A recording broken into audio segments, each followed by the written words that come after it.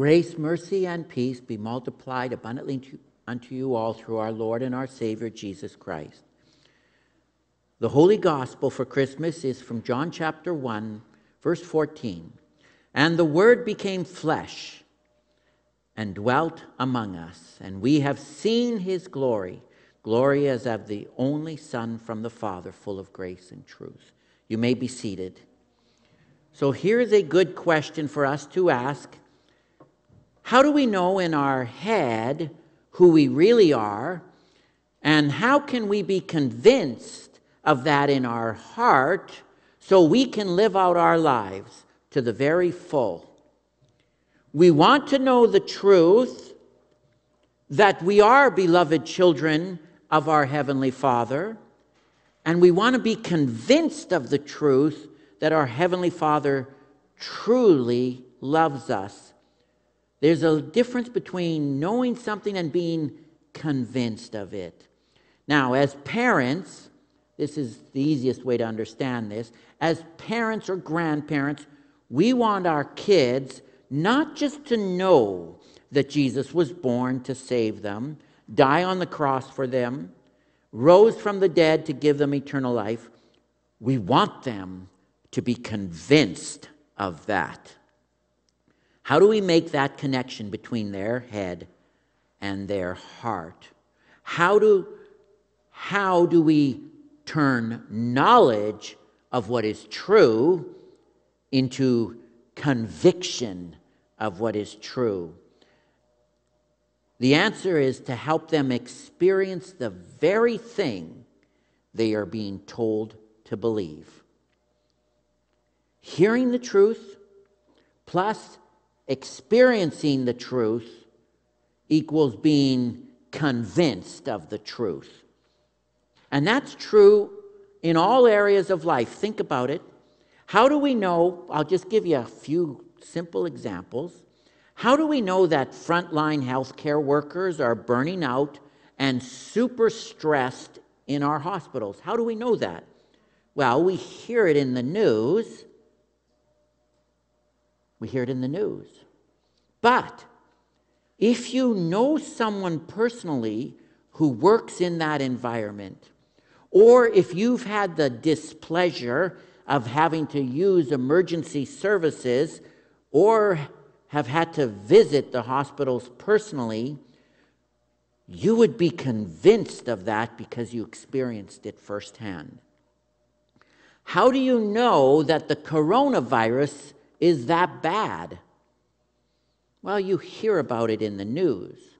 But if someone personally, you know someone personally who has died from it or became very sick and is still dealing with it, then you become convinced of it. And it's like anything in life. I tell my grandkids, when they don't want to eat something that I made for them that is good for them, I show them that I really like it. So I take a bite of it, and then I ask them to. And they say, no, I don't like it. And I say, how do you know you don't like it until you try it? Experienced it. My point is, a truth is stated. You'll become convinced of the truth if you experience it firsthand. Now, you can't experience everything firsthand in life, nor should you. You do have to learn to trust good sources of the truth. But if you want to be convinced of something, you need to experience it, especially important things. I mean, isn't that why we put our kids in swimming lessons? So they can experience water, so they can respect water and not be afraid of it. We want our kids, how about this important truth? We want our kids to know God loves them. But also we want them to be convinced of that. In order for them to do that, they have to experience God's love. Where do we get this idea from? Actually, we get it from Jesus. John 8, verse 31 and 32. So Jesus said to the Jews who had believed him, "If you abide in my word, you are truly my disciples. You will know the truth, and the truth will set you free."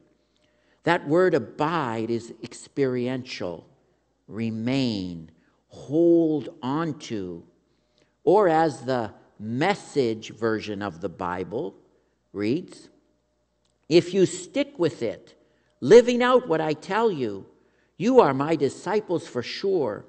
Then you will experience for yourselves the truth, and the truth will set you free."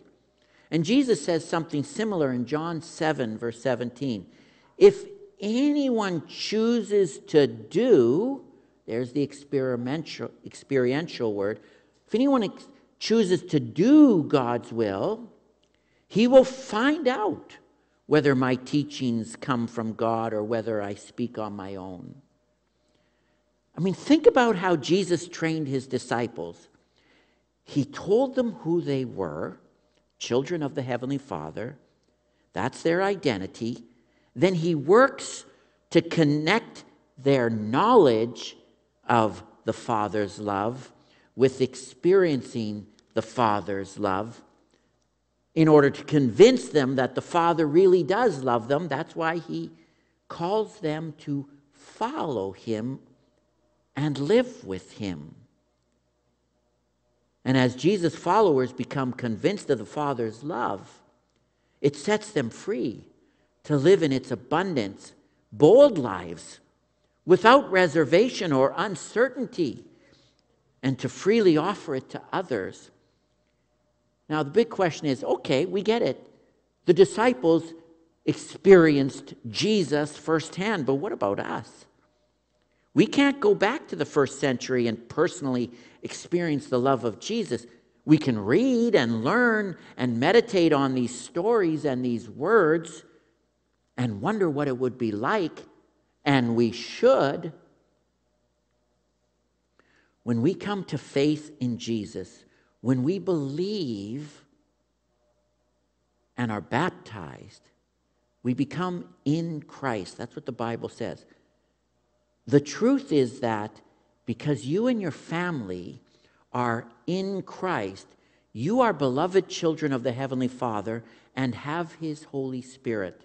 There's no question about that.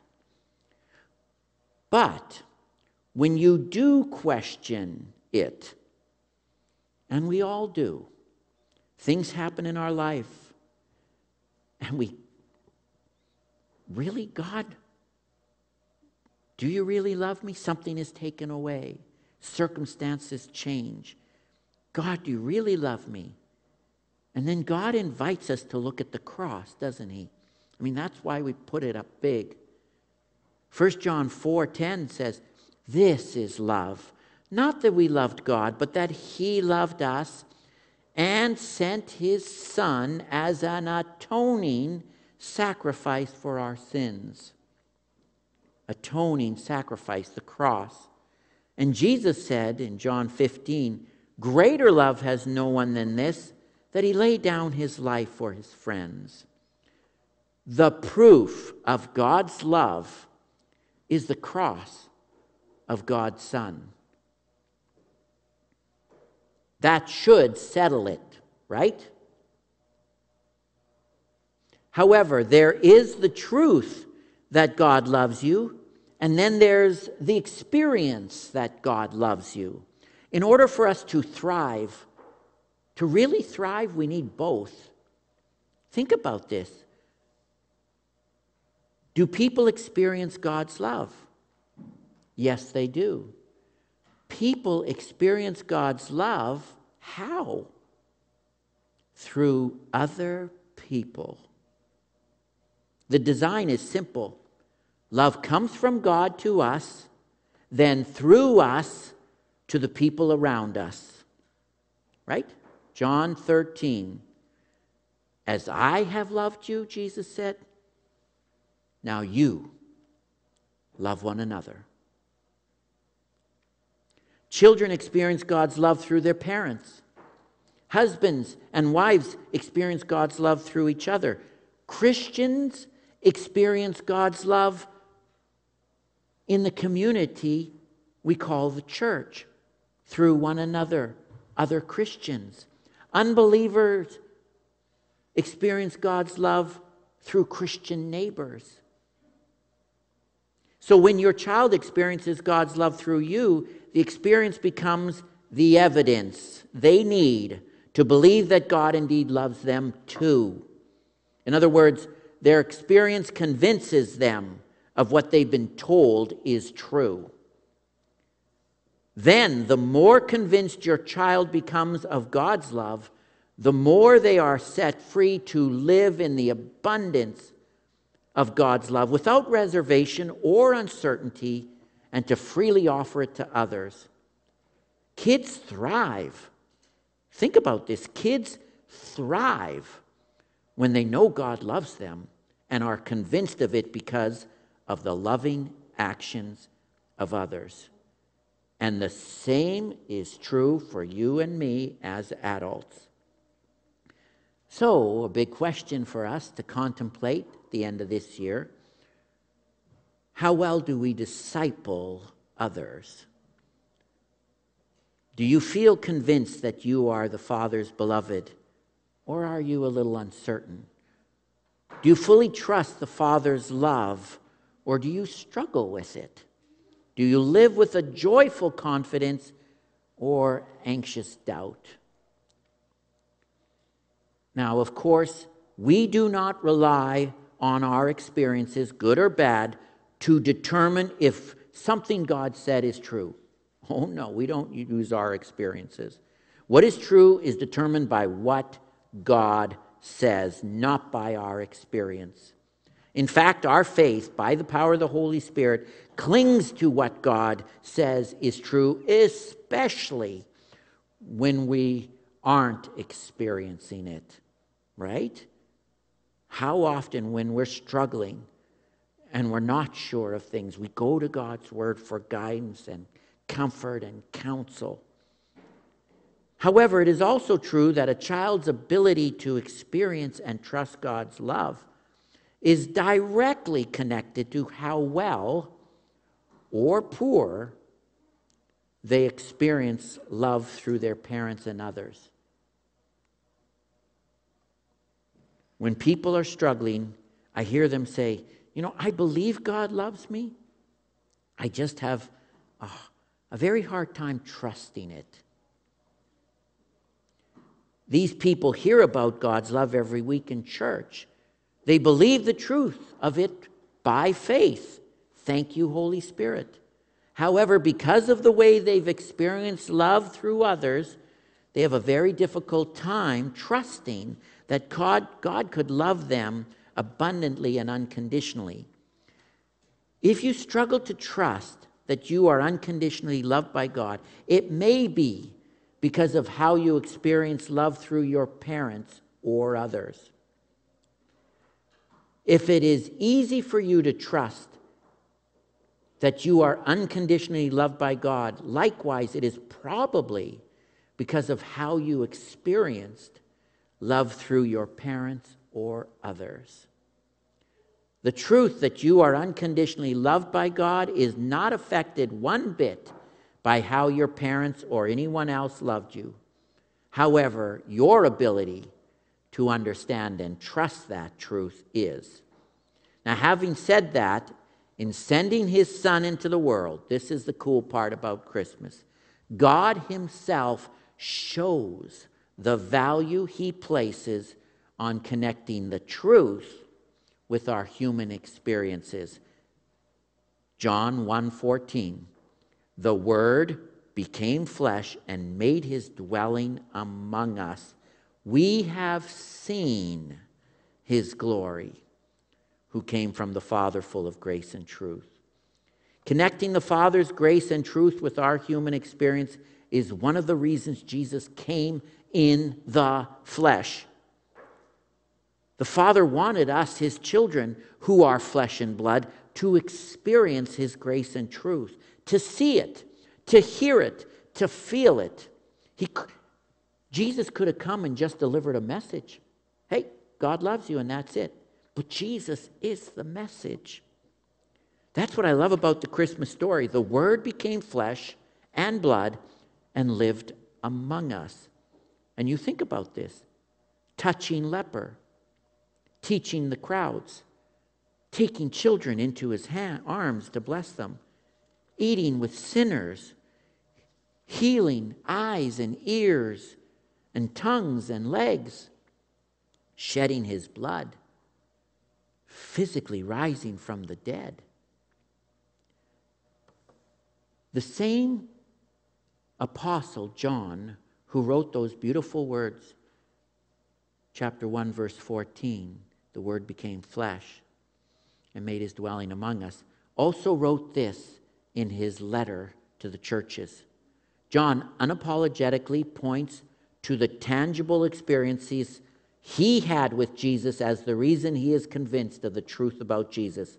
That which was from the beginning, which we have heard, which we have seen with our eyes, which we have looked at and our hands have touched, this we proclaim. So Jesus came not only to tell the truth of the Father's love, but to help us experience the Father's love so that we become convinced that the Father really does love us. John 15:9, as the Father has loved me, so have I loved you. Now remain in my love. In other words, Jesus connects knowing our true identity, loved by the Father, in our head with being convinced of it in our heart by helping us experience it in our daily lives. And why is this so important? Because when we become convinced that the Father really does love us, it sets us free to fully live in the abundance of his life and to do the mission that God gave us all to do. The purpose for why God has us alive. John 14, verse 21 to 23. Look at this cool passage. Whoever, this is Jesus' words, whoever has my commands and obeys them, he is the one who loves me. He who loves me will be loved by my Father, and I too will love him and show myself to him. Then Judas, not Judas Iscariot, said, but Lord, why do you intend to show yourself to us and not to the world? And Jesus replied, please note this, if anyone loves me, he will obey my teaching. My Father will love him, and we will come to him and make our home, our dwelling place with him. There you go. There you go. Being convinced of the Father's love equals being set free to fully live in its abundance. The Word became flesh, the baby born in a manger. Now we're going to sing about this child and who this child is and worship him. Amen.